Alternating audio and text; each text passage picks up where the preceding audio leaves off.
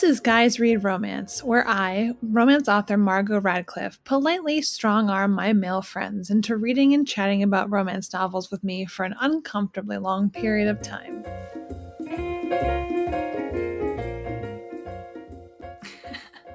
All right, today I'm chatting with my old friend Phil, who I have known since high school. He has gone on to obtain 7 higher degrees in writing from Ivy League institutions. But most notably, when he was our class president, he took a poll of the cafeteria asking what each person would do if they knew the school was going to blow up in an hour. Or the world. Maybe it was the world blow up in an hour. When a future romance novelist, said that I would have sex, he would dismiss me and said that people would be too scared to do that. But as he traversed the cafeteria and eventually found his way back to our table, he apparently found out that most people said they would have sex. So, Phil, here we are about to talk about romance and sex and love because it's the food of life and stuff. Phil can rant with the best of them, knows how to express an opinion, and I guarantee I am far too dim to understand most of what he'll say today, but I promise to try my best. So thank you, Phil, for taking time out to do this, and I'm excited to talk about romance with you. I'm excited to talk with you about any. Thank you. Do you want to say where you published and where you wrote, what you wrote for? I'm going to stick with the alias thing. What I would do is what? Oh, right. I wrote for the web-facing side of one of the oldest magazines in the United States. Oh, right. I was at a newspaper which, I don't know, I guess serves maybe 250,000 people on a daily basis. And in the last 30 years has won, I'm going to call it 4 Pulitzers. We'll put it there. Oh, wow. All right. I'm sorry you have to remain anonymous. Somewhat. Wait, is it Rochester? Radcliffe. Rutherford. Rutherford B. Hayes. Harriet Rutherford. Yeah, that's a good one. Yeah. Roethlisberger. Wait, which one is it? Radcliffe. That's right. Roethlisberger. Am I That was just a prompt response. That was just to yeah. And then we'll evolve towards Rapelessberger at some point when my ire has risen. Yeah, that was a real bummer because I was into the Steelers for a couple of years, which I'm not a sports person, and then It's a culture thing where we're from. So yeah. He ruined it. So should we tell people I'm black? Like that's going to be a thing, right? Say what? We didn't say that I'm black. No. No, and I'm totally white on the phone. So you have to be clear about these things. White on the phone. My maternal grandfather gave me that one. She doesn't know that I'm black. My steppapa, she doesn't know that we're black. That's true. Does that matter? I guess it would matter to this conversation going forward, but I don't know if it's something I needed to say. I'm gonna make Radcliffe so uncomfortable over the course of this. Mind-blowing. I'm gonna drag her kicking and screaming back to the 90s. Oh my goodness. We're not gonna have to go back to Africa, but we're gonna have to go across the Caribbean Sea a couple, 3 times. I mean, I'm usually wildly uncomfortable, so this will be quite a journey for me. Yes. All right, as long as I'm on brand, because we didn't have time to do that sort of synergy work ahead of time. Yeah, we'll be good. It's gonna be great. So, Phil, anything else you wanted to say about that? I have some. Yeah. Tell me about what you typically read, because you read a lot, I assume. So let's talk about that. So the last thing that I bought was a book yesterday. It's a new. Well, not new any longer. It's a book of essays that Zadie Smith published. Oh, yeah. I believe it's called The Intimations. And it is a post-Me Too publication, so I can only assume. And that's why I got it for a discussion with my class that's reading on beauty. Right. Some context on me just sort of as an educator. I taught 6th grade to grad school. So I generally try to do things in a way that can be broken down and brought back up. You'll remind me when I need to break things down further. Yes. Maybe give me even a grade, tell me in the 6th grade version, or something, because I will probably need that kind of a reminder. Sounds good. This is not an AP class. This is 6th grade. Yeah, I need that. Let's remember, sort of traditional heteronormative tension is all about that idea of needing to be corrected in some way by the person that you desire you. Right. figures pretty strongly in this text as well. Okay, all right. I do not want to be ever corrected. Is that a thing that you think that women? Well, we can talk about it. No, I mean, I think it's certainly something that, Juanetta gains, in terms of Daniel's attraction to her with that very first repudiation as to, is she slacking on the case as far as her Russian translation is concerned? Or is she cagey enough to realize that evincing ignorance, like showing ignorance to these Russians, is in fact a tactic and a worthwhile one, right? And so the Yeah. idea he would sell her short, right? And say, she's not thinking of this because she's such a greenhorn, and then for her to correct him, and to draw that line between spycraft and womanhood, right? That Mhm. she's been engaged in performative femininity, just engage in other sorts of performative ignorance, right? Oh, Yeah. I just don't know what to do with this crescent wrench that has only one dial on it that either opens it or closes it. I couldn't possibly reason my way through such a complicated binary, sir. Which way does it go again? Is it getting tighter or is it getting looser? I can see it with my eyeballs, but I don't know what it means. Like, my ass, man. All My right. All right. ass. Fair enough. Fair enough. We'll get back to that. But tell me, all right, you're reading Zadie Smith.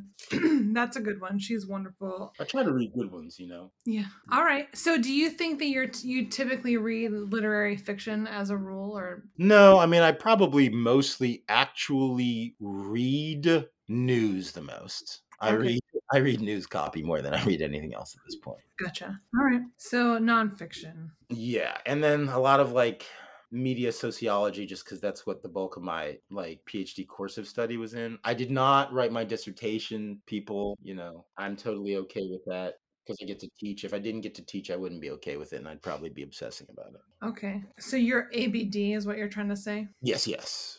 Okay. What did you have a I topic? should get a school to pay for it at some point in the future if I want to, Tara. Stop. Get that worried fucking look off of your face. If I want to write the dissertation, a school will pay me to do it over 3 summers, I'm not probably. worried about it at all. I think it's She's totally lying. She's weird. she's looking at me now with like roughly the affect of a concerned aunt. It's fine. It's fine. You are attributing feelings to me that I don't I don't have the energy for. So I really Okay. I don't Totally doesn't care, guys. I can't win. I can't win. Whatever. You're right. I don't care about anything really. I can't win with this man. Can't win. All right. So why haven't you up until this point read romance? Other than when it was assigned to me in a class in undergrad. Yes. It doesn't do what I want to do when I engage with fiction. It's not engaging with the questions that I like. I like Borges, By the Waters of Babylon. Like I like Asimov short stories and Bradbury and Octavia Butler and like not all sci-fi, although the fiction I've read over the past decade has been like half sci-fi probably. Frank Vin, I had a big Larry Niven period, like that's the Ringworld guy. Yeah, I don't know. I think because the questions I want to ask are like, are we going to get off of this rock? What problem does the next generation need to solve? Like, what does my son need to be concerned about? Like, how hopeful can I be about the future of mankind that seems so cyclically riven by the same recursive. Oh, there's a sci-fi anime, Gundam Wing Endless Waltz, where like the repeated motif is the 3 beats of human society, go on forever. War, peace, revolution, the endless waltz, or something like that. And it's kind of, there's no reason to think that we'll free ourselves from it. In any case, my means of engaging with those ideas are more likely to be sociology, news, or science fiction. So I guess that's why I read what I watched quite a lot of Gundam Wing. Oh, cool. I don't know if I watched that. Are there different ones? Because I don't know if Well, it was one of those 3-parters, like OVAs that like functions as a movie as well. Oh, okay. I don't even know. What does OVA stand for? I don't even know, but that's what it is. Right. Okay. Well, so you're looking for something to reaffirm your hope, but romance. You're saying that romance wouldn't do that for you. I mean, I'm divorced, I guess, on one level. On another level, I don't know. Is there romance that's written for for Black men who like white girls who are like 10 years older to 5 years younger than him, and he's middle aged? Or You know what I mean? That's weird. That's difficult enough to find in male porn, right? Like, I don't know whether I'm gonna find it in like literary erotica. I mean, I think that I look at it was. But she has curly red hair and she's caramel skinned, but she has that look that makes you think maybe her great grandmother was Irish. And you talk to her a little bit about lacrosse in Maryland in the 1980s. And I mean, it would have to be so specific for me, right?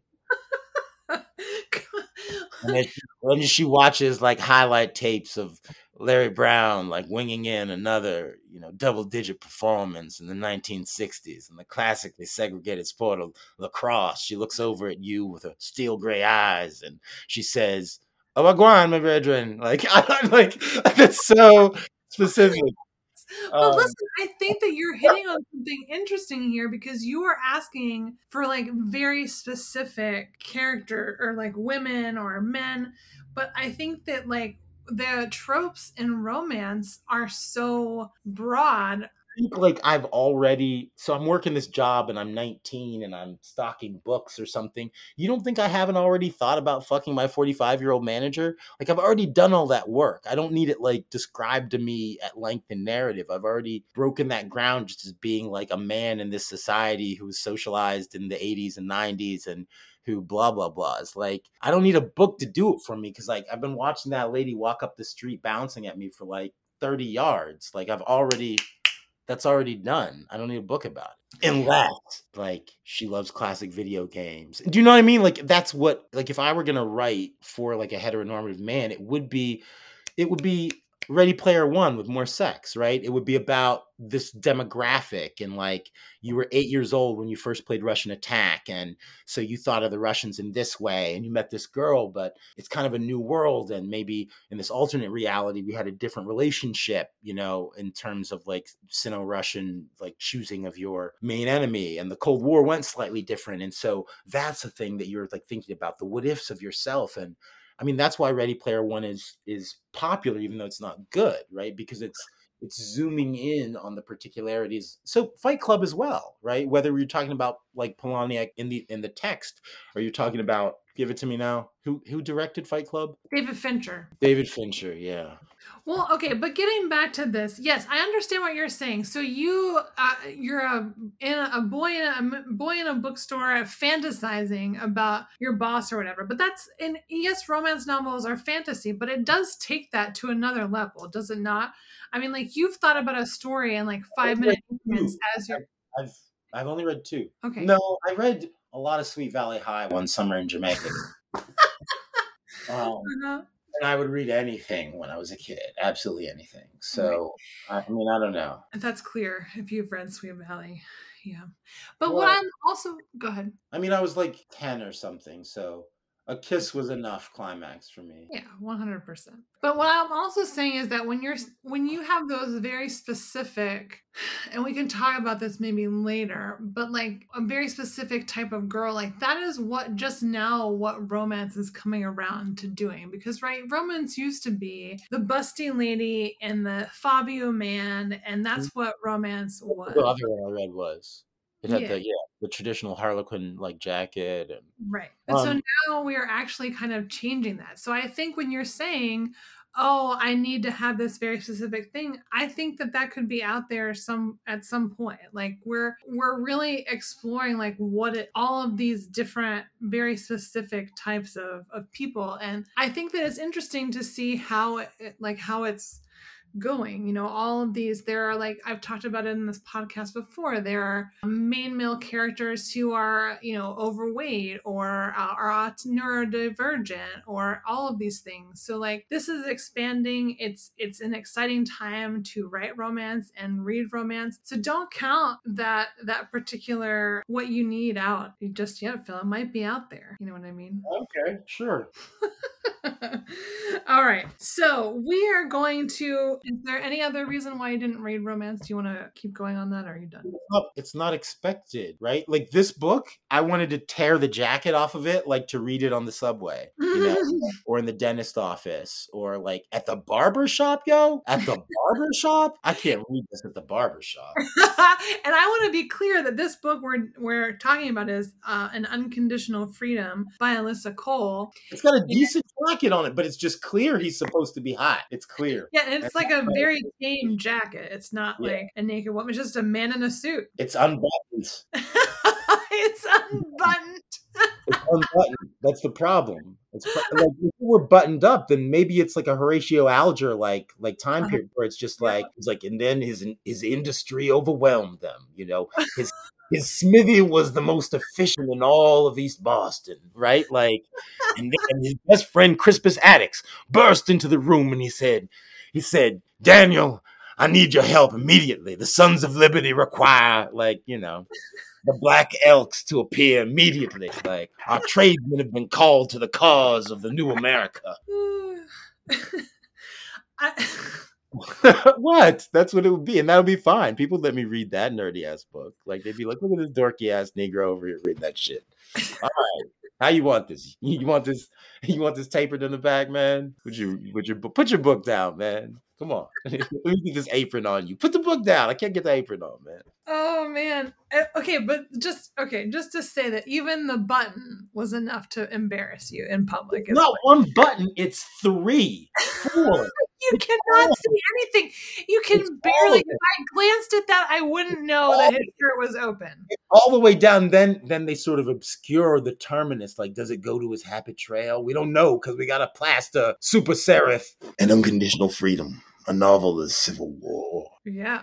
I like that you put novel though, right? It doesn't say like a sultry exploration of interracial sexuality. Like, but isn't it not interracial? Because she's just Latin, and we know the Latin people, a lot of them have African extraction. Have you been to, South America, young man? Have you been to the Caribbean? Well, I like that in a way. The thing I like the most and the thing I like the least is the set of contemporary presumptions. Like at one point, Daniel talks about how he knows his privilege, right, as a freeman, and that is just so anachronistic. There's some military terminology early on. I believe somebody says like check your 6, and I'm like, I mean, while they had clocks, nobody was saying check your 6. They had clocks. Take me out of it now. All right. Well, we'll come back to that. That's a good point. But first, we're gonna play. All right. This is a sex scene game. I'm going to read you 2 passages, and you have to guess who wrote which one. Like if one was written by a man or if it was written by a woman. Does that make sense? I really botched those directions, but you get it right. I'm going to read 2. One was written by a man. One was written by a woman. You have to guess. Does either use the word turgid? No. Oh, that's I know you've been waiting for it. That's what we all wait for in romance novels. As you get older, you'll be waiting longer. If what? I said, as you get older, you'll be waiting longer. Or will I? Will I just go younger? You know what I mean? It's hard to say what I'll do. Here we go. Are you ready? I am indeed. Fantastic. All right. My head thudded against the glass, heat pulsing through my blood from the point where his tongue was driving me mad. My leg flexed against his back, urging him closer, my hands cupping his head to hold him still as I rocked into him. That's the first one. Mm-hmm. Are you ready for the second? Sure. The next morning, she is recovered. His prick is hard. She takes it in her hand. They always sleep naked. Their flesh is innocent and warm. And in the end, she is arranged across the pillows, a ritual she accepts without a word. I mean, I think the first is a woman and the second is a man, but I will say the second, until the midpoint, it felt like a woman was writing it. It's just that and this matter of assent being a matter of like the geometry of the pillows, like assume the position that felt very heteronormatively masculine to me. Mm-hmm. All right. Congratulations. You're correct. Okay. The first one was Bared to You by Sylvia Day, a very popular romance author. And the second one was A Sport and a Pastime by James Salter. Oh, they're supposed to be like a semi-serious author, right? Like a sort of like Pat Conroy sort of character. Yeah. Well, good job. So the book we are talking about today is, like I said, An Unconditional Freedom by Alyssa Cole. Some information about the author. She is a New York Times and USA Today bestselling author of romance and thrillers. She is the winner of the 2021 Edgar Allan Poe Award for the Best Paperback Original and the Strand Critics Award for Best Debut. She won the American Library Association's Best Romance for 2018. One of her books, A Princess in Theory, was one of the New York Times 100 Notable Books of 2018. Her books have also received critical acclaim from the New York Times, Library Journal, BuzzFeed, Kirkus, Booklist, Jezebel, Shondaland, Vulture, Book Riot, Entertainment Weekly, and a lot of other outlets. So she is a very celebrated author in the romance community and beyond. So I was very excited to read this book. The description is Daniel Cumberland, born free in Massachusetts, studied law with dreams of helping his people, dreams that died the night he was kidnapped and sold into slavery. Daniel is rescued, but he is a changed man. When he's offered entry into the Loyal League, a covert organization of black spies who helped free him, he seizes the opportunity for vengeance against the Confederacy and those who support it. When the Union Army occupies the Florida home of Cuban Janetta Sanchez, am I saying that? You don't think I'm saying that right? No, She says Juanetta. Juanetta? The audiobook reader says Juanetta. Oh, okay. Yeah, I don't know. Like my own, there are a couple of Juanitas in my family. It's supposed to be Spanish for Janet, according to what Mm-hmm. I was able to find out. I don't know. Okay. So we Janet. should We could just Janetta? call her Janet. Well, that's clearly what. No, we're not going to call her Janet. No, I didn't say that. I know you didn't. I'm gonna call her Janet. We're not going to call her Janet. But so the audiobook said Juanetta, but that's not the Should I play a little bit of it? maybe. Hold on. Chapter 23. Hanetta willed herself. Hanetta. That only a few escaped reminded her of how strong she was. I mean, I could see that. Hanetta. Yeah. Okay. Hanetta. All right, we'll go I'm with it. curious at how poor my Spanish is given where I live, but in any case. All right. Well, we'll go with that. Cuban Janetta Sanchez, daughter of an enslaved woman and a plantation owner who married her. Her family's wealth does not protect her father from being imprisoned. Under duress and blaming herself for the arrest, Hanetta agrees to infiltrate a group called the Loyal League as a double agent and finds a cause truly worth the sacrifice. Daniel is aggravated by the headstrong and much too observant new detective he's paired with, and Hanetta is intrigued by the broken but honorable man she is tasked with betraying. As they embark on a mission to intercept Jefferson Davis and thwart European meddling, their dual hidden agendas are threatened by the ghosts of their past and a growing affection that could strengthen both the Union and their souls, or lead to their downfall. Yeah. As individuals and as, representatives of the union and the what's the group called again? Loyal League. Yeah, the Loyal League. Yeah, it's layered. Which of course our hero doesn't like this sort of genuflection before Lincoln, which is fine with me. Lincoln wasn't really, an abolitionist, but Yeah, he was. neither did the time call for him to be an abolitionist. The time called for him to resolve the issue of whether or not you can secede from a country like the States, and you cannot. Yeah. Anyway, so I wanted to do like a brief thing on West Virginia to sort of situate. Okay, so myself and Radcliffe are from a place. No, that's wrong, isn't it? Rochester. No, you got it. You got it. Oh, okay. So Rochester myself. is the hero in Jane Eyre. Is the man Yeah, in Jane Eyre. he's no, it's the dude. It's Mr. Rochester. Yes.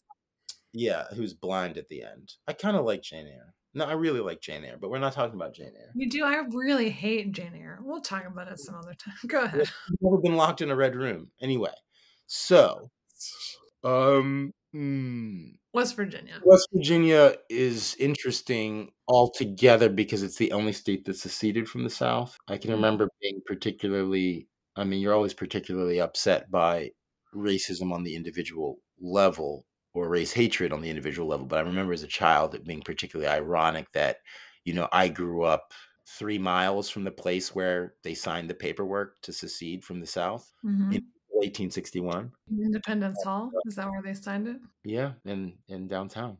Yep. Mhm. And I thought that that was really weird how many Confederate flags you saw in a state that so deliberately had no economic benefit from slavery and therefore seceded because there are no plantations on mountainsides. Not because they thought like black people were people, but just why would they die for plantations when there are no plantations in any of those counties?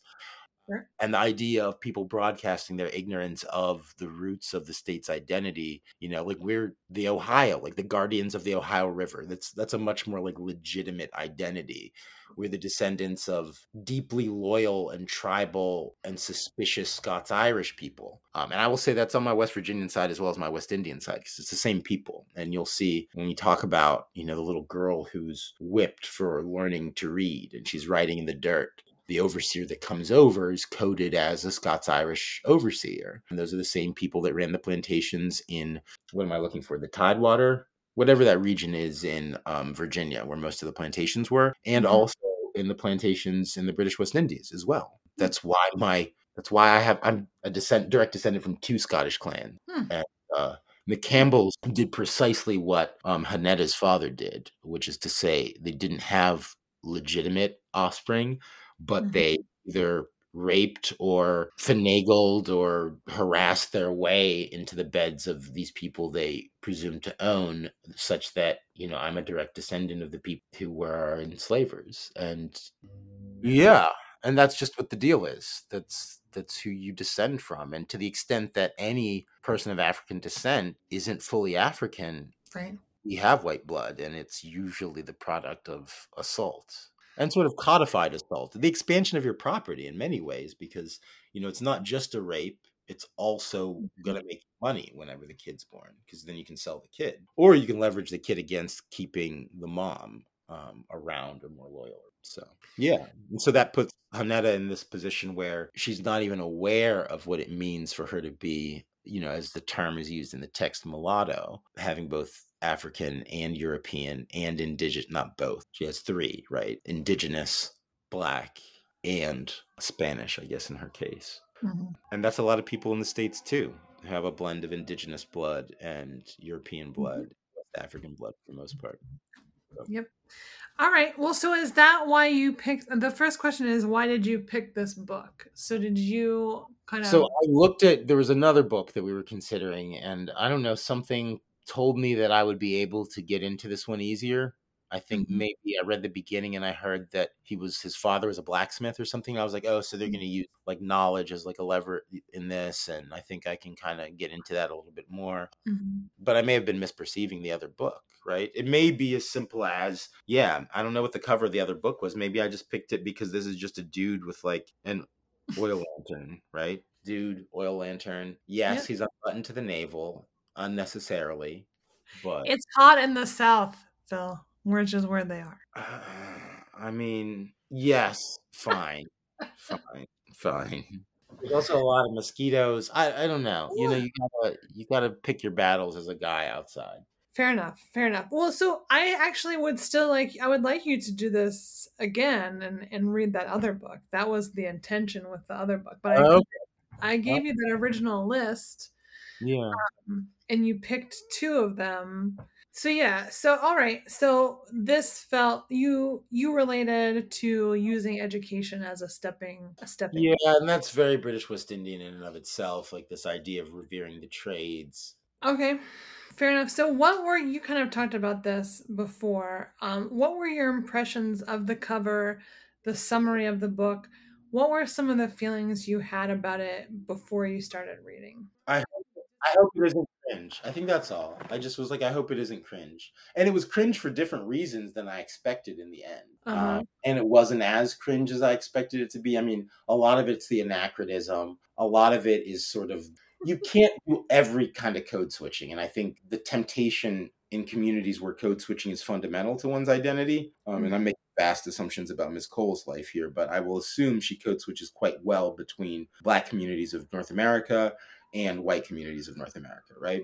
And if Mhm. that's the case, then the weak spot is going to be the Latinx depiction. And I think that that holds kind of true here because I Mhm. do have a notion of the reaction to Daniel's difference, like morphologically, his skin, his scars, his size, right? Like all of that is very much coded from a perspective that feels like a white woman to me. And I was Okay. a white lady for a long time. Sure. All right. So when you look at Haneda, Yep. the way she behaves with respect to Daniel, with respect to the image of her mother, her black mother, right? The level of ignorance of her own race is I don't know. I don't know. I mean, the author bends over backwards to emphasize the fact that her mother wanted to differentiate her from the Right. rest of the Yes. black enslaved community there on the plantation, Yes. distance herself as a formerly enslaved woman who had given into this, let's say, an opportunity, right, for a love match, because this between her and Haneda's mother and father is described as a love match, okay, but one that is advantageous for her and one that necessitates the separation of her daughter from the black community. I mean, I think Cole almost gets it done, but it still, to my ear, sounds just like she's more acquainted with how white women look at black men, and she's just painted that on top of Haneda, to me. Okay. All right.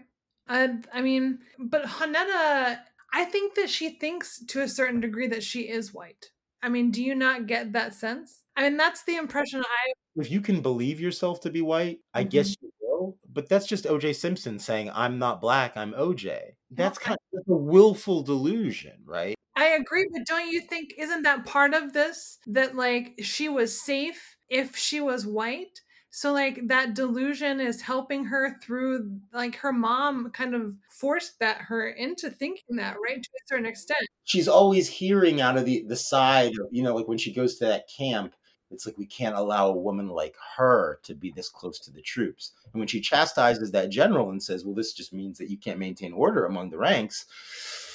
No, it's about the sexual availability of black womanhood to white men. It's about, she's been walking through this world coded as someone who is seen as black through the eyes of certainly the enslaved people, like look after her and take care of her. And the implication there is it's not only through their affection for their mother, their affection for her mother, but also between that kinship that comes with being seen by the most powerful audience members in this analogous way. So whether or not she was aware of it or not, like the white gaze was there, and it was a willful act on the part of her parents, and she participated in it as well, and it solves an authorial problem, right? So I don't know. It's, as a writer, I'm so sympathetic to Cole because it's such a difficult thing to do, because she needs to have Daniel say, I had class privilege at some point, in a sense,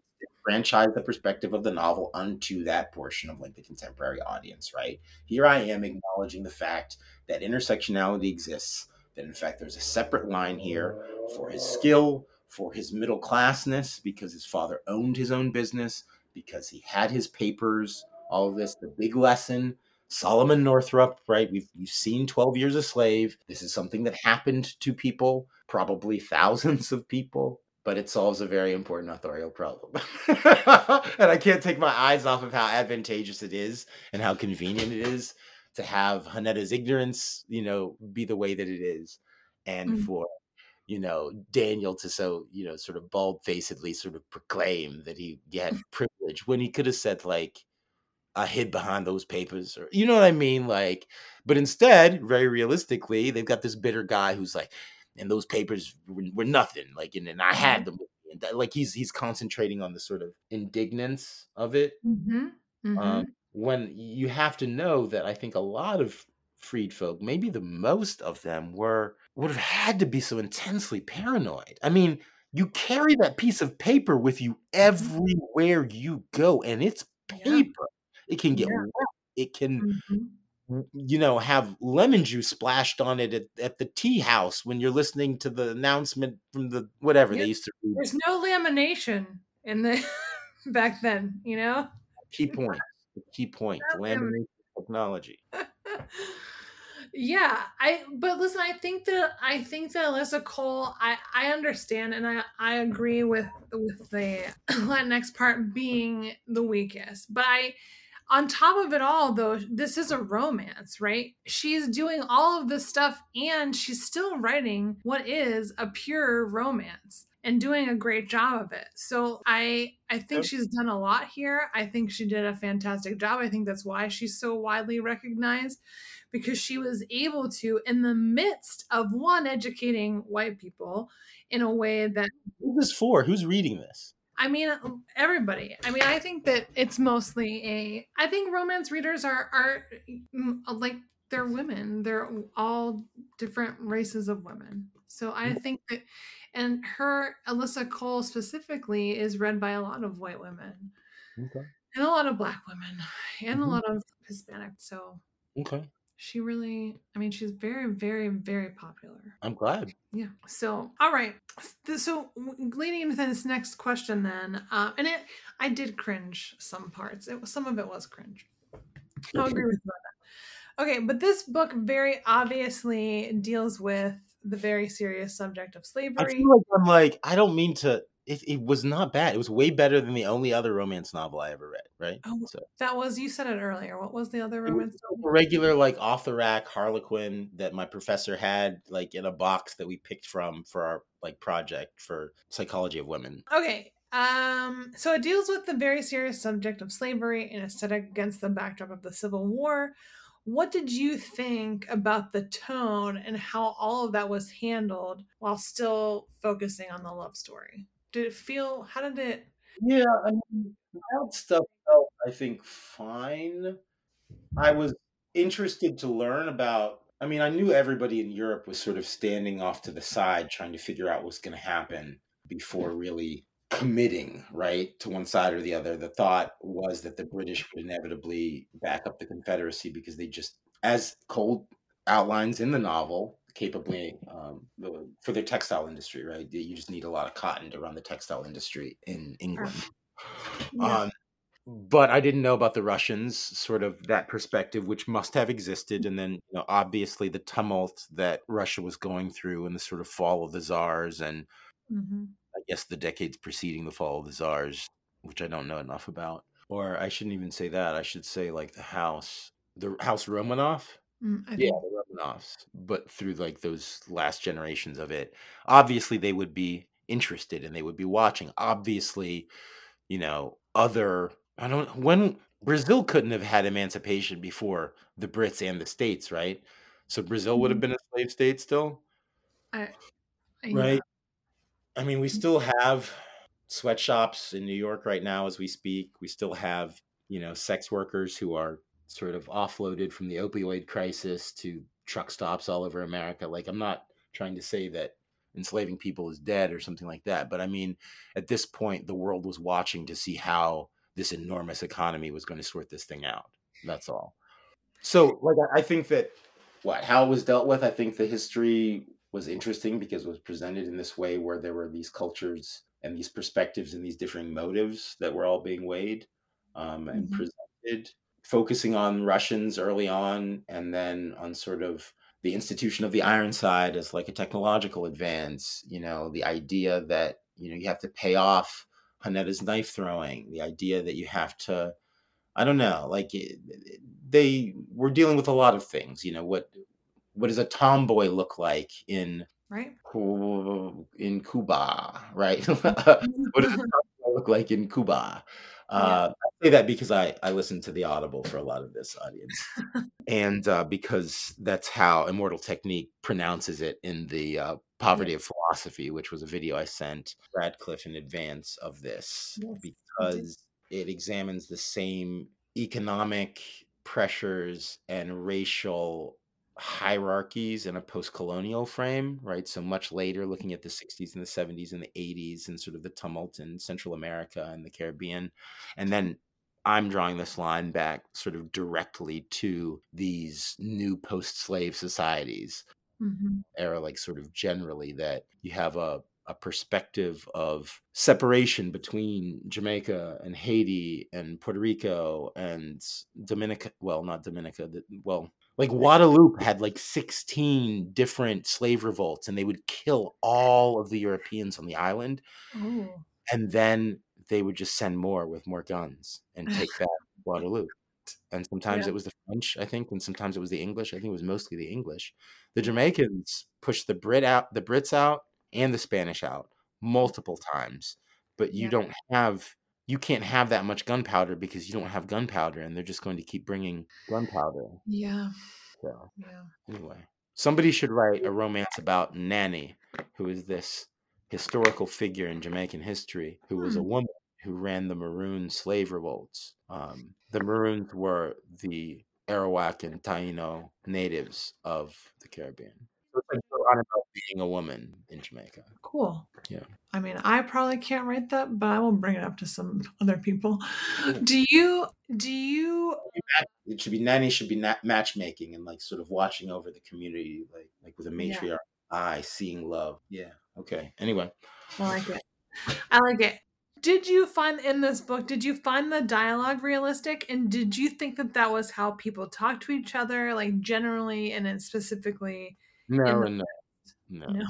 But again, like sometimes that's not the project of your work. Sometimes the project of your work is, to be more dramatic, to present goals and tactics and, as you say later in some of the prompts, like the shifting perspective, like that sort of mosquito focus, third person narrative where you go from the mosquito on the ceiling overseeing the group to the mosquito on the shoulder, giving us the specific. It's something Smith actually works with quite well. Mhm. Uh, yeah, and I've been happy to see, or my limited perception of it, in the past 15 to 20 years, there's a lot more of that plastic third person. Mhm. Whereas you go back and you read Updike, or you go back and you read even more traditional contemporary, like Joyce Carol Oates is still like, there's a lot of just that third person removed eye of Mhm. God, which is good as long as you can go back to certain presumptions about the Protestant work ethic or about gender dynamics or about, Right. the erotic nature of Black athleticism, which Ms. Oates has a whole thing about. My favorite arts critic also is Lindsay Ellis, who got banned for dumb reasons, but she Oh, does have this thing where she starts talking about Will Smith, or she starts talking about, like black men in this way that I'm like, there's something there. I don't know what the thing is, but like there's something there where she's not entirely comfortable with talking with me in the room, and it's okay. Like not every white woman is comfortable with me talking and like being in the room in that way, and mhm. God, it doesn't change the brilliance of her criticism. Right. I love Jack London. Jack London thought I was like an ape and like tried to chase down Jack Johnson. Like it doesn't mean shit. Have you read like the animal perspective in his work? I, I don't know that any writer has ever done animal perspective better than Jack London. Sorry. And maybe books about dogs aren't like that deep, but can you do that? I don't fucking think you can, because I've never seen anybody do it. Make a dog a character? Fuck you. You can't. I feel like I could pretty well make a dog a character. What about Clifford, Phil? What about Clifford? The big red Yeah, dog. it's been too long since you've read Call of the Wild, and I've taught it like a kabillion times. Like, no, you can't. Next question. Did you um didn't he write White Fang as Yeah. well? Okay, Hmm. that's the one I've read. I've not read Call of the Wild. I've only read White Fang. Well, if you've read White Fang, then you know what he's doing. White Fang is a little bit more. Box open and sticking his hands inside of him. I remember. The problem is that White Fang is about PTSD, right? So it's not. White Fang is like abused and like beaten into. Never mind. Well, it's fine. I read it in middle school, Phil. These are Yeah, well, things. that's when I read The Good Earth, and I still have my Pearl S. Buck. Where is your London, Radcliffe? Where is your London? It's in the trash It's your next own to the private Blackwell London. And it's photo. us in the trash. I get it. I get it. It's no Paddington. Um. Clifford. Oh, right. All I right. can't shift Ursine. Okay, fine. It's fine. Say what? I can't shift Ursine from Canine. You can. You can do whatever you like. Well, All right. So, did you feel that there was true chemistry between Daniel and Hanetta? And did you believe that they were in love? I mean, there's chemistry, but the presentation of love. I mean, again, it's like he pulls your pigtail because he likes you. Like, okay, I get that dynamic. But You we think that was their dynamic? He was like being mean to her because he liked her? No, but a lot of the sexual tension came from like the practical tension. And then the suspense of when is he going to let her know that he knows that she was sent to spy for the Sons of the Confederacy, right? And you knew that she was going to drop just because it has to narratively. So I don't know if they had gone through different. I mean, I liked some of the corny, like when they're on the Iron Side and they do the whole like Flash falls on Gal Gadot, like, oh, I've fallen on a woman, and the woman is curvaceous, but I am in the moment, and I'm a practical man, and this is about defense, and so she pulls her derringer, and we plunge on. Like, I mean, yeah, it was cool. It was cool. Uh-huh. And I try to get her to move back, and she says to me, "I'm your partner." Right? Like, it's cool. Like it's a little buddy cop, and it's a little pulled her pigtails, and Mm-hmm. All right. So okay. So those kind of traditional romance tropes worked for you here. Even Listen, man, a fairy tale has, like a structure and it like functions in a certain way. And a lot of sci-fi functions that way too. Like you can keep the reader in mystery for the first quarter to a third, but you'd better start to make some linkages so we understand what all this stuff means. Because if you don't pay it off before, the midpoint, you're going to lose everybody. And then you've also got to connect it to some epiphany about the nature of humans that will change or won't change. You can pick either, but it needs to be one. You know what I mean? Like that's how we tell stories. yeah. So sure. All right. Sounds good, but you're saying the kind of chemistry worked for you. You felt that they were falling in love. I mean, I felt that the romantic tension was rising, but I think that's different for me than like we've written a story where people fall in love. Okay. I mean, like at the moment before consummation, like she like admits that she thought she was better than black people. Like no shit. Like the entire society is constructed around convincing everybody who isn't enslaved that they're better than people who are. Like, Mm-hmm. yeah, dude. She presented that to us in the first 20 fucking pages. Mm-hmm. So cool. So Like I liked it fine. I think I wait, what again, can I not, am I trying to decide whether I liked it or not? As an example of romance, I vastly preferred this to anything else I've had any exposure to. But as like somebody who grades fiction all the time and reads a lot of fiction all the time and spent his entire life reading a ton of shit, like and making, abortive attempts at my own work at various lengths over decades, right? Like you know what I mean? I wrote my first novel when I was like 13 or something. Like I'm not like yeah. I get your plot arc, dude. Like Oh it's yeah. No, it's that's just, not a mystery. But I guess my question centers more on is the authenticity of the portrait of love in here in this book. Do you find it to be authentic? Do you like because I'm I hearing I don't look if I want to know what love is, I'll read like Abigail Adams letters, right? uh-huh. Like if I want to know what love is, I'll reread A Midsummer Night's Dream for the 103rd time. If I Okay. want to know what love is, Yeah, are you gonna say Ernest Hemingway here? I'll read Ethan Frome again, even though Ethan Frome? it's You need devastating. to die on a sled, Phil, to feel loved? Well, I mean, like, I don't need to feel the inside of her thighs on my abdomen or something to feel it. Like, I don't know. Like, all of that's sort of by the by. Like, sex Oh, is so separate from love for me that this right. sort of formulation in a romance novel. And again, I don't think this is entirely being like divorced. Like, I think it's just, I've always had really high standards for human emotion. All, Mhm. unreachable ones that are, at the core of my central enemy or Uh-huh. dislocation as a person. And like it's just not where I would look for like that's why it strikes me more as erotica. Like I would jerk off to this more than I would like define it in relation to love. To me, I don't know that it Cool. has anything to do with love. Yeah. It's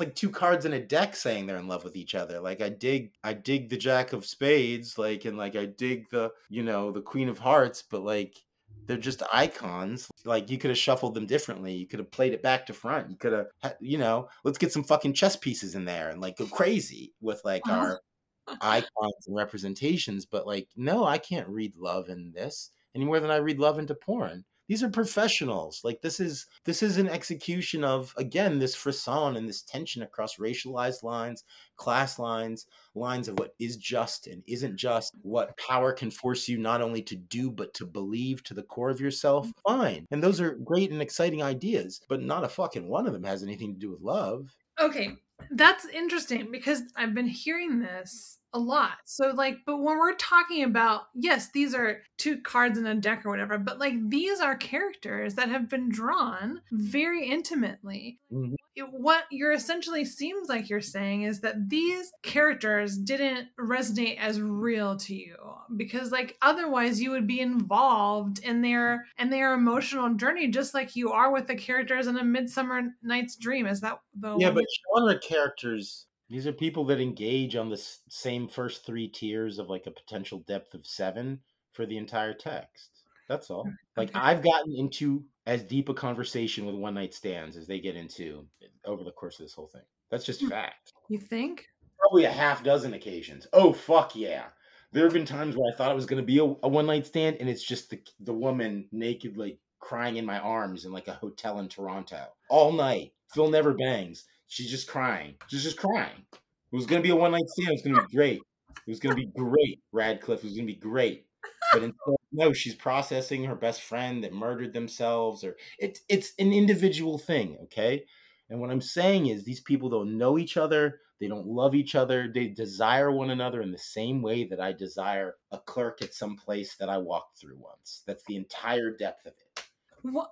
Okay, well, so like, what then is this missing? What is the seventh level? Any knowledge of each other. It's missing any real knowledge of each other. She confides what she told us on page 17 in him at the end of the text. How is that supposed to satisfy me? She already she been told me that. She ain't told this motherfucker till now, and he's like licking her like, saucer nipples and shit. Like, come on, man. Man. Well, but I mean, like, so that's just one. I went to deeper levels with women like that I never kissed than these people entirely through this text. As a matter of fact, also many times. Okay, but like, just because she didn't tell him that one thing didn't mean that they weren't intimate on other level, other like They intellectual. learn to trust each other's judgment. They learn to respect each other's skill set. The Yeah. level that I get through at a job orientation with someone at a big box store. Like 10 days in, me and Julio know each other like these two motherfuckers. Whack as shit, man. It's not love. It's not anything like it. It's not anything like it. It's not even deep knowledge of the other person. It's not even deep depiction of one of the characters. This motherfucker does not distinguish himself from a trailer of Solomon Northup over the entire text. He's wounded. He has PTSD. He doesn't trust people.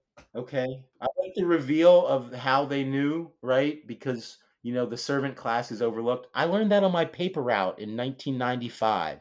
That people will come to the door half naked or beat their wife in front of you because you're the paper boy, you're metronymic, you're the postman, you're not a person, you're not really there. I get it. So yeah, they were there. They overheard the plans and they heard about this hot Latin lady who's gonna do this thing for the sons. Like, it's just, I could have done this shit in a short story. I could have done this shit in, I don't know, man. That's where I'm at with that. As a piece of genre work, it functions in leveraging sort of character descriptions to ongoing tension along similar and enduring axes, fine. As far as peppering it with at least what is adjacent to historical fact, fine.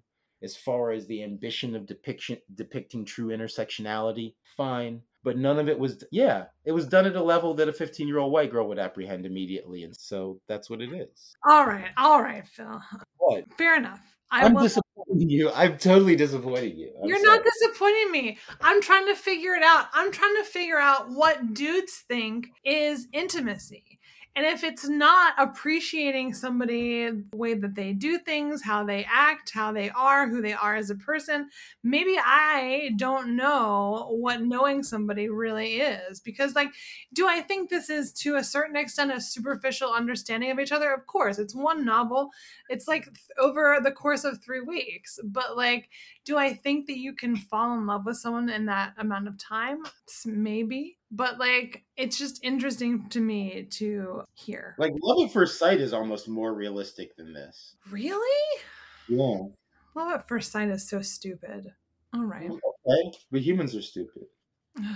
All right. All right. Well, moving on. In your opinion, was the sex satisfying or well written? And was it what you were expecting? I mean, it's what you're expecting, but again, I do think as a guy, it's kind of cool, like for it to be words instead. I don't know. Like, can you peddle that? Can you peddle just like a scroll of words that like is masturbation fodder? Like, I don't know. The one time I read too much Borges, and Uh-huh. I dreamt in text, like in like a Star Wars crawl, like a red Star Wars crawl, and Yeah, that was my dream. It was just me reading text in the dream. So maybe you could sell that. maybe. It's a weirdo.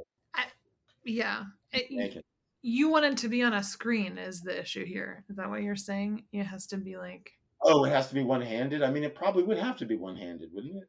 that's what they call some romance novels, one-handers, because Okay.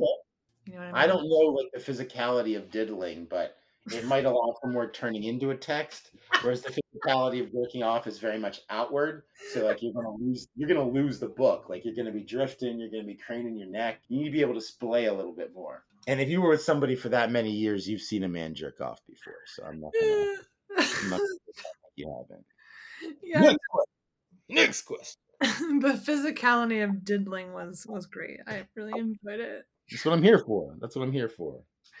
So okay, so was it satisfying to you though? I mean, you were into it. When you use the word satisfying, it's just like, did you climax? I didn't climax. Uh-huh. No. That's not what I meant, but like Okay. that's fine So that you took it that way. what about satisfying would it be? Like I mean, did I've it? read more of it? Like if there were Yeah, another scene afterwards that were like that one, then yeah, I would have read that too. there's just one in this book. Anyway, No. there weren't a lot. Henry isn't supposed to be, I mean, it wasn't played as erotic for me. Yeah, it's really just the first time Hanetta and Daniel make love was the one that struck me as hot. I did reread it. That's So awesome. That's awesome. So, but I guess when I see I'm sad, seeing your highlights. Your highlights are nice. I just saw them now. I didn't notice them before. things, It's cute. I'll let my stylist know. It's cute. It's cute. Oh, So, but I guess what I really mean is like, was it when you thought about reading sex, did it deliver on like like whatever you thought? everything that you're saying is coding for climax. We got to try something that does. It's not. It's not. It It's didn't quite deliver, okay, Radcliffe. It didn't quite deliver. It's no, but I'm not. That's not it. But like, I'm trying to say that before you read a romance novel, Yes. you had an idea or an assumption Yeah, of but that idea was like I read that book when I was 18 or whenever I showed up in college. So that's when, or when I read the Sweet Valley High books when I was 9, and or my mother had a ton of Harlequins around when I was a kid, and I didn't read any of them, but I got the idea that an intelligent woman would go through them like tissue because she had like hundreds of them sons of bitches. And she had all kinds of Reader's Digest condensed books. I read my mom's Reader's Digest condensed books like a motherfucker, though. I'm getting that you like the sex, and that's great. But my overall question was just like, we all have this assumption of what romance novels are. Like they're ripped bodice. The guy is kind of a rapey fantasy, and all But as soon as I heard about Nora Roberts, I knew that wasn't the case, and that's going to be what apartment was I in when I heard that? That's going to be 2006. I hear about Nora Roberts for the first time. Yeah. Yeah. All right. That's what we're trying to dispel here. That like this is not about like dudes. This is a shared experience of sex in these novels. That's all. Yeah. Yeah. All right. Last question before we go to the categories here. So this is written in third person point of view from alternating kind of perspectives. What did you think about the switching? And you kind of briefly talked about this earlier, but Yeah. did you think that it worked? I mean, I find that this works in stories where you kind of have these like two main. No, I love it. Didn't you hear how I like ripped into Joyce Carol Oates earlier for not being able to do it well? Yeah. You know. No, I think it's really versatile. I think it Right. But but I'm trying to say that this creates an intimacy for us to the characters, does it not? That I don't necessarily feel in non-romance books a lot. I oftentimes am in a Joyce Carol Oates feel very, very far removed from the characters, even though I might have more in common with them just generally. I buy that. All right. So I think that's why this functions in romance so well. All right. Going to these quick categories. We're done with the questions. So, what for you was the hottest moment? Mm, there's another contender. Hold on. I mean, hottest moment. And not just because they're in Louisiana or whatever. But Are they in Louisiana? At some point they are, right? That's where that guy is. mhm. Okay. Yeah, after the boat. Some of the linguistic stuff is like cutely hot. Uh-huh. I mean, when Hanetta first curses, that's kind of hot. Okay. That's interesting.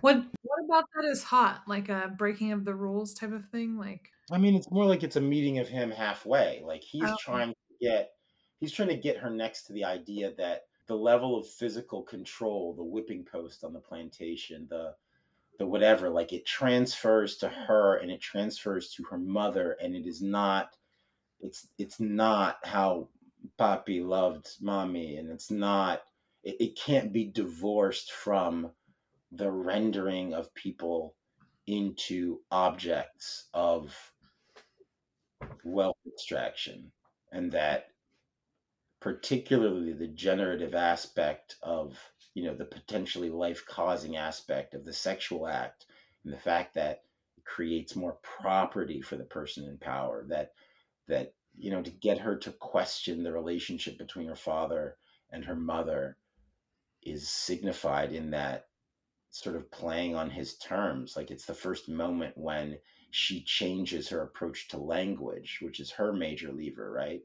mhm, um, Her major tool set, her major tactic in achieving her objectives as the deuteragonist, the secondary protagonist, right? So, mhm. yeah, I'm gonna go with the first time she drops the F bomb. Cool. All right, and on top of that, was the sweetest, most romantic moment to you? When he wakes up sleeping on her, like using her as like a pillow, Oh, like the second night on the Ironside, mhm, right before the attack.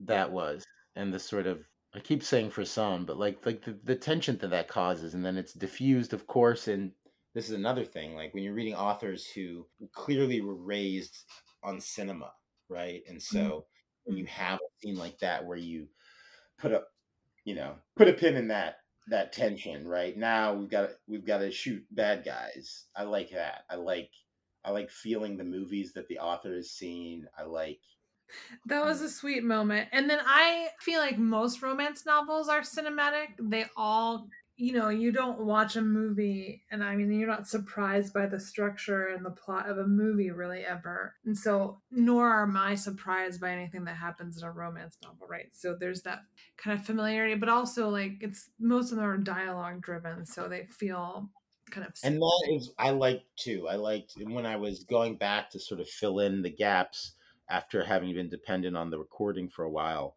I liked the fact that you could kind of skip through the dialogue and sort of get the whole thing back in your head. Mhm. But that's because the interiority is so repetitive, right? All Pause. right. What was your biggest objection? Objection? Yeah, just anything. Anything that you generally objected to. I didn't buy anything about the Latinx like depiction. I don't know. And maybe it's because my kids demand that I be more specific in sort of understanding intersectionality. Mhm. Maybe it's because I don't know, I've just been teaching and researching things like this for a really long time. As often as I misspeak, and as many things as I've probably said which are horrible in Mm. this conversation, a certain amount of offense is necessary for a certain level of discourse. And I very much always tell the kids that, like, who's offended by this? Like, someone should be offended by this, because there are a number of assumptions that are at work in this text that are about sexuality, about identity, that are about the sanctity or sort of centrality of the hyphens of a Lithuanian American as opposed, to a Cuban American, as opposed to someone who identifies as strictly Nuyorican versus someone who identifies as Boricua versus somebody who identifies as Puerto Rican because they immigrated in the 40s or 50s or whatever it is, right? So those were your biggest objection. Anyway, what was the most relatable moment to you? Um, I mean, actually, the way Hanetta code switches, Okay. because she's very conscious of the audience that she's speaking to, the Mhm. sexual threat that they pose, Right. the Latin that she occasionally even utilizes, right? In Mhm. addition to Spanish, in addition to Russian, in addition to, I mean, she doesn't do a good, she's not good at speaking in a sense, like the language of her own mother, the language of the labor class of Mhm. Black Cubanos, Mm. but she's pretty awesome otherwise linguistically, actually. That's hot. Maybe that's the hottest thing is Hanetta knows a bunch of fucking words, man. Great. Well, that's good. That makes sense. Yeah, I think that I mean, part of her skill set was knowing who to be around certain people, right? So, That's part of every woman's skill set, a part of every queer person's necessary work to survive, you know. But well, and then speaking about like kind of building on that, what do you think was the biggest lie or misconception about men in this book, if there was one?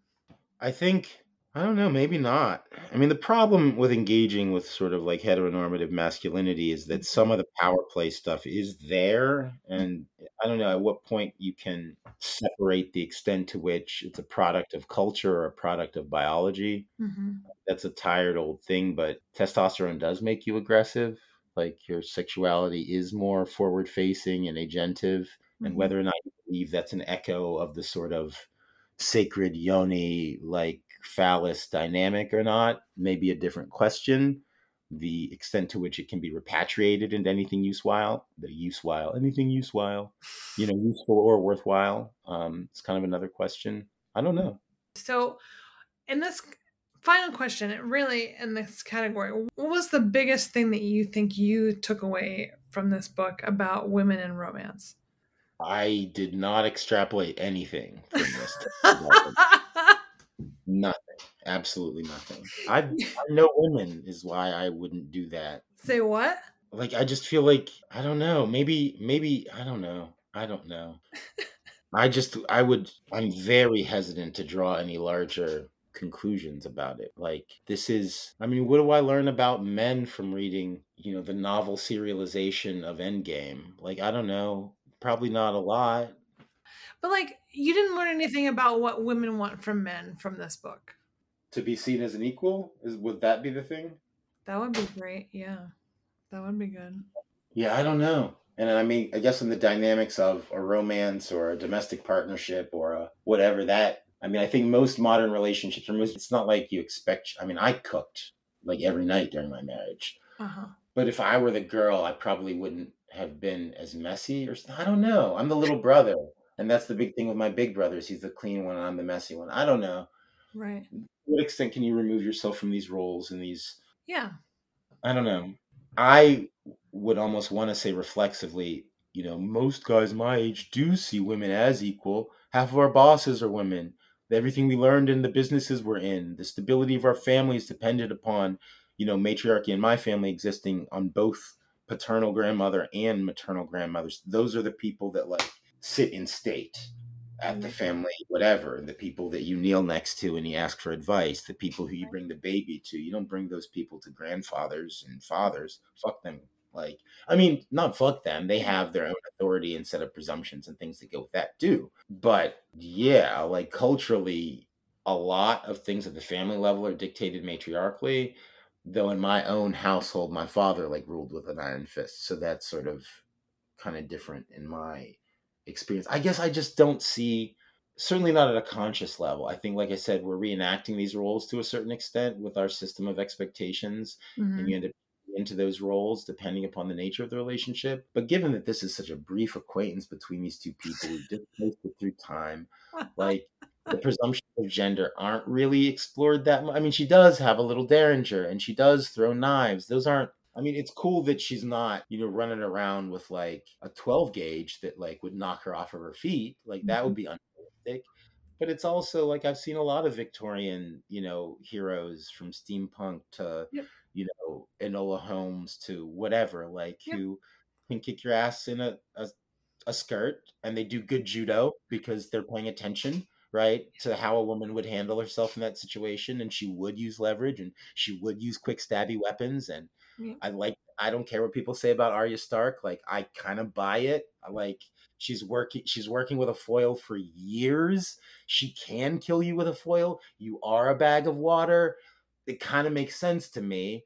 She did spend years going to like ninja school where she was taught half by another woman. I don't know. Like, I kind of buy it if they're magical. The getting stabbed and falling in raw sewage, not so much, and being cured by a theater lady. But the fighting style, I think they paid attention to in all the right ways. We won't get too far off into that. Don't come for Arya, Phil. Let's not do it here.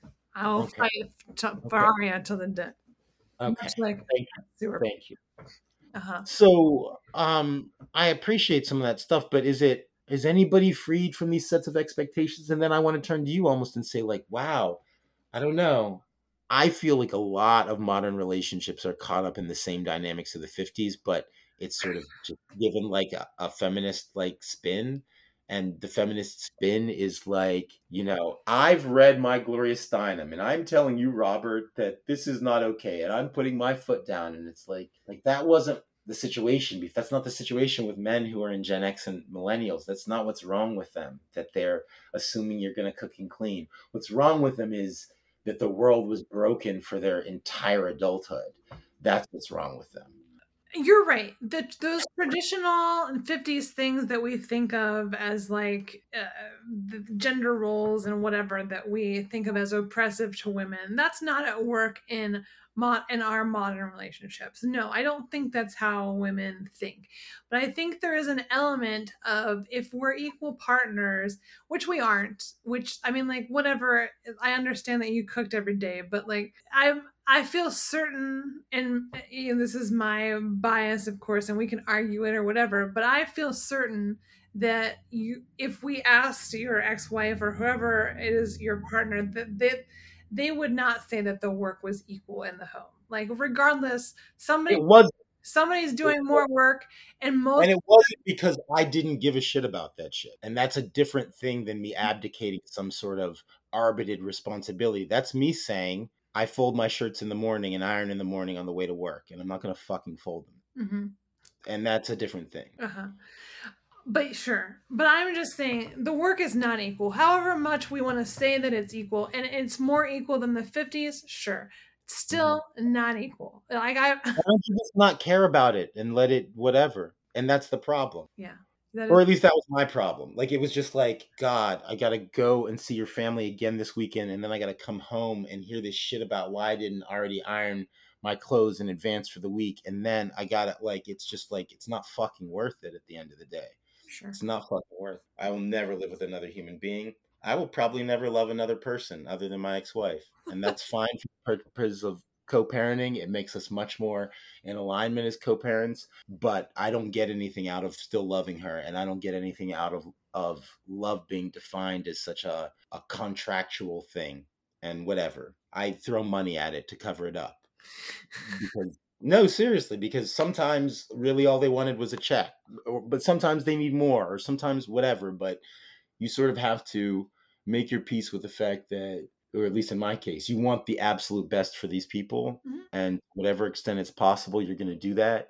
And if it hurts you, you're going to do it. And you're going to hurt them because you're going to fail in all your own stupid, messy or addict or, whatever the issue is with your experience. And maybe this will be this sort of double generation of men who just didn't get it done. And all of a sudden, and this is how the right comes up with this idea of, the discourse that's out there. It's like convincing people. Well, no, it's just sort of becoming more of a community of women that are like, it's not fucking worth it.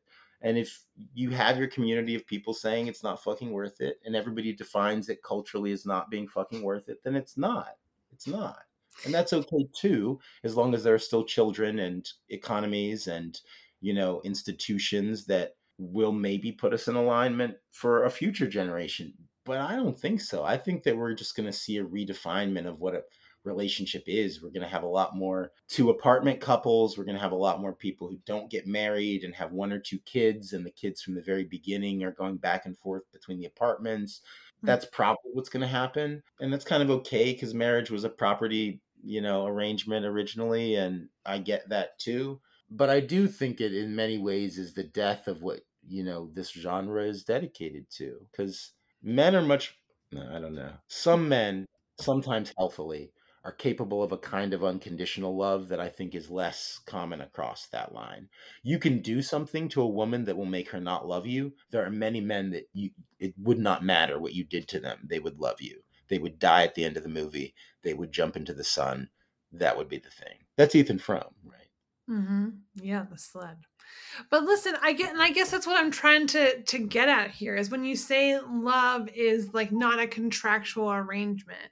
Like how do we get, and like that's the beauty of these romance novels, right? Is that kind of who's going to make dinner never enters into it, right? So like how do these romance novels, of course they're not realistic in a lot of ways, but like what I'm trying to get at here is that is there something in these novels that is communicated to dudes that says like, hey, this is how we want relationships to be, or like this is how women Are ideally we trying to like design a better man through like media? Is that what we're doing?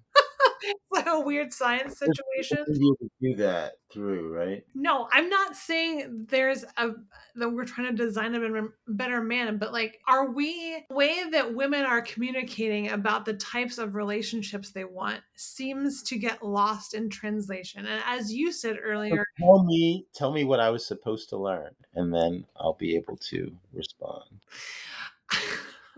We fell right into it's perfectly illustrative of this whole thing. We fell right into it. Fell right into it. I, there are a lot of things, but in this romance novel,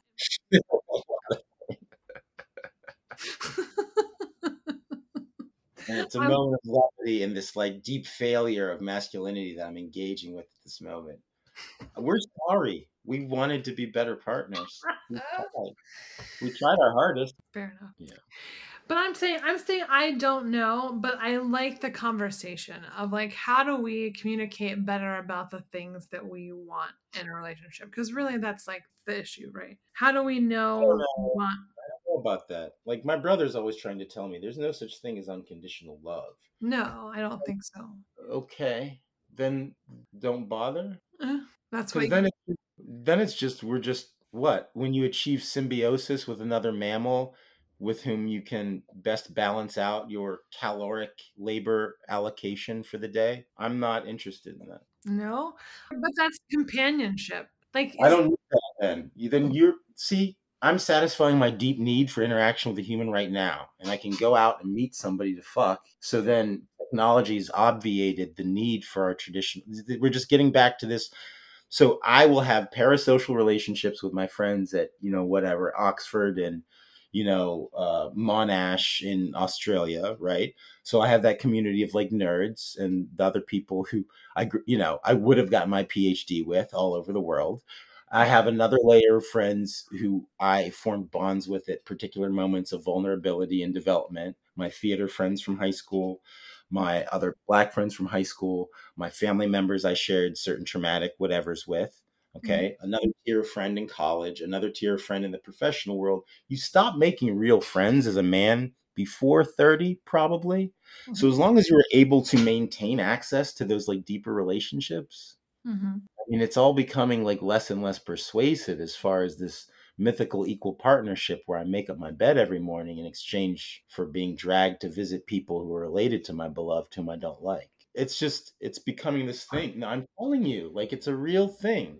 And maybe it means that the emotional labor that a heteronormative man engages in is onerous and that is what he feels he pays in the relationship. And it could be that for 45 minutes at the end of every night while the kid is dropping toys and the husband is forgetting his laptop in the foyer and he switched, maybe he does the apps or something, but in that exchange where she's going from the main to him doing the apps or whatever and the kid making the mess, she expends an additional 139 calories every night over 43 minutes on average. And that's not worth a warm body, that smell you recognize, that's form and declivity in the mattress you recognize, whose sexual proclivities and peccadillos are deeply known and mutually enjoyed, that all that stuff adds up and it's, there's tire tracks in his briefs again. God damn it. So we've argued ourselves into a potentially good future in a Ray Bradbury novel, right? mhm. But I would say that we have to redefine labor allocation within these relationships, because otherwise disorganized, absent-minded professors will always be divorced, and ne'er-do-well, largely online Appalachian men of general description will fall short of the mark. Mhm. And we will never even have the appearance of stability that previous generations had, and successfully brainwashed successive generations towards many productive aims by virtue of these domestic compromise. I don't know. I care about these questions. Phil, but you know what it sounds like you've said to me here is that you are a hopeless romantic. That's what all of this sounds like. Absolutely, 100%. But I don't know. What I'm saying is that the lie that marriage could work or is worth it.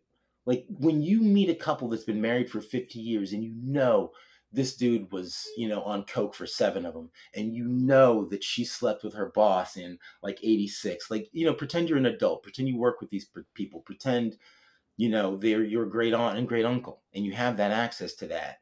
When you ask them if it's worth it, they say yes. I mean, I don't know what to tell you. They do. Those people, however statistically small they are. right, because they believed it, right? I get it. We all have to And some believe people it. believe in Vishnu, and some people believe. My son believes in like the Greek gods, and I'm like, dude, do it up. Yeah. Toss the sticks in the air, see if they tell you anything, man. Because it's just as good as evangelicism, or just as good as anything that can impel you towards some sort of consideration of oneness. As I said, like, Yeah. I don't know. So it's funny. I don't know whether they're saying exactly the same thing or exactly the opposite thing. Maybe is the mark of a good conversation, or at least a good podcast host. Thanks, Phil. I think we're saying different things, but I think what overall we are both saying and believing is love exists, and if you just believe in it, whatever it looks like, and whatever weight we carry, whether it be lopsided, right? We have to believe. How the fuck are you going to edit this into anything? It's going to be fantastic. It's gonna be awesome. Philly, I have one more question. Did this book change the way you previously thought about romance novels? I guess, yeah, because I'd never read one that was like this. Yeah, sure. Although I imagine Nora Roberts like this, Really? from the description. I mean, I know she goes longer, but I just mean as far as it's like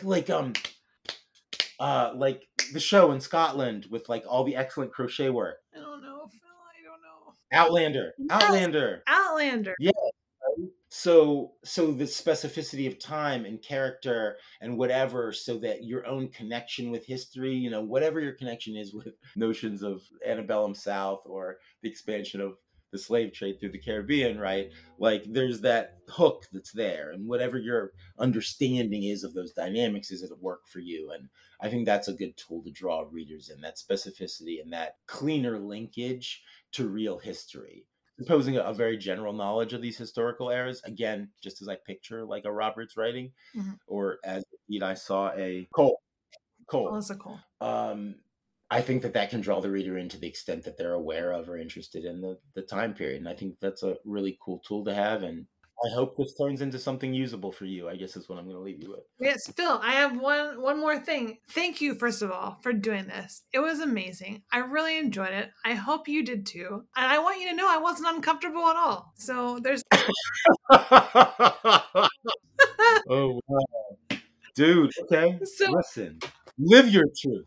That's it. All right. So also, Phil, so there's only one thing left to do. Tell me that you love romance. I love romance. Wonderful. Thank you.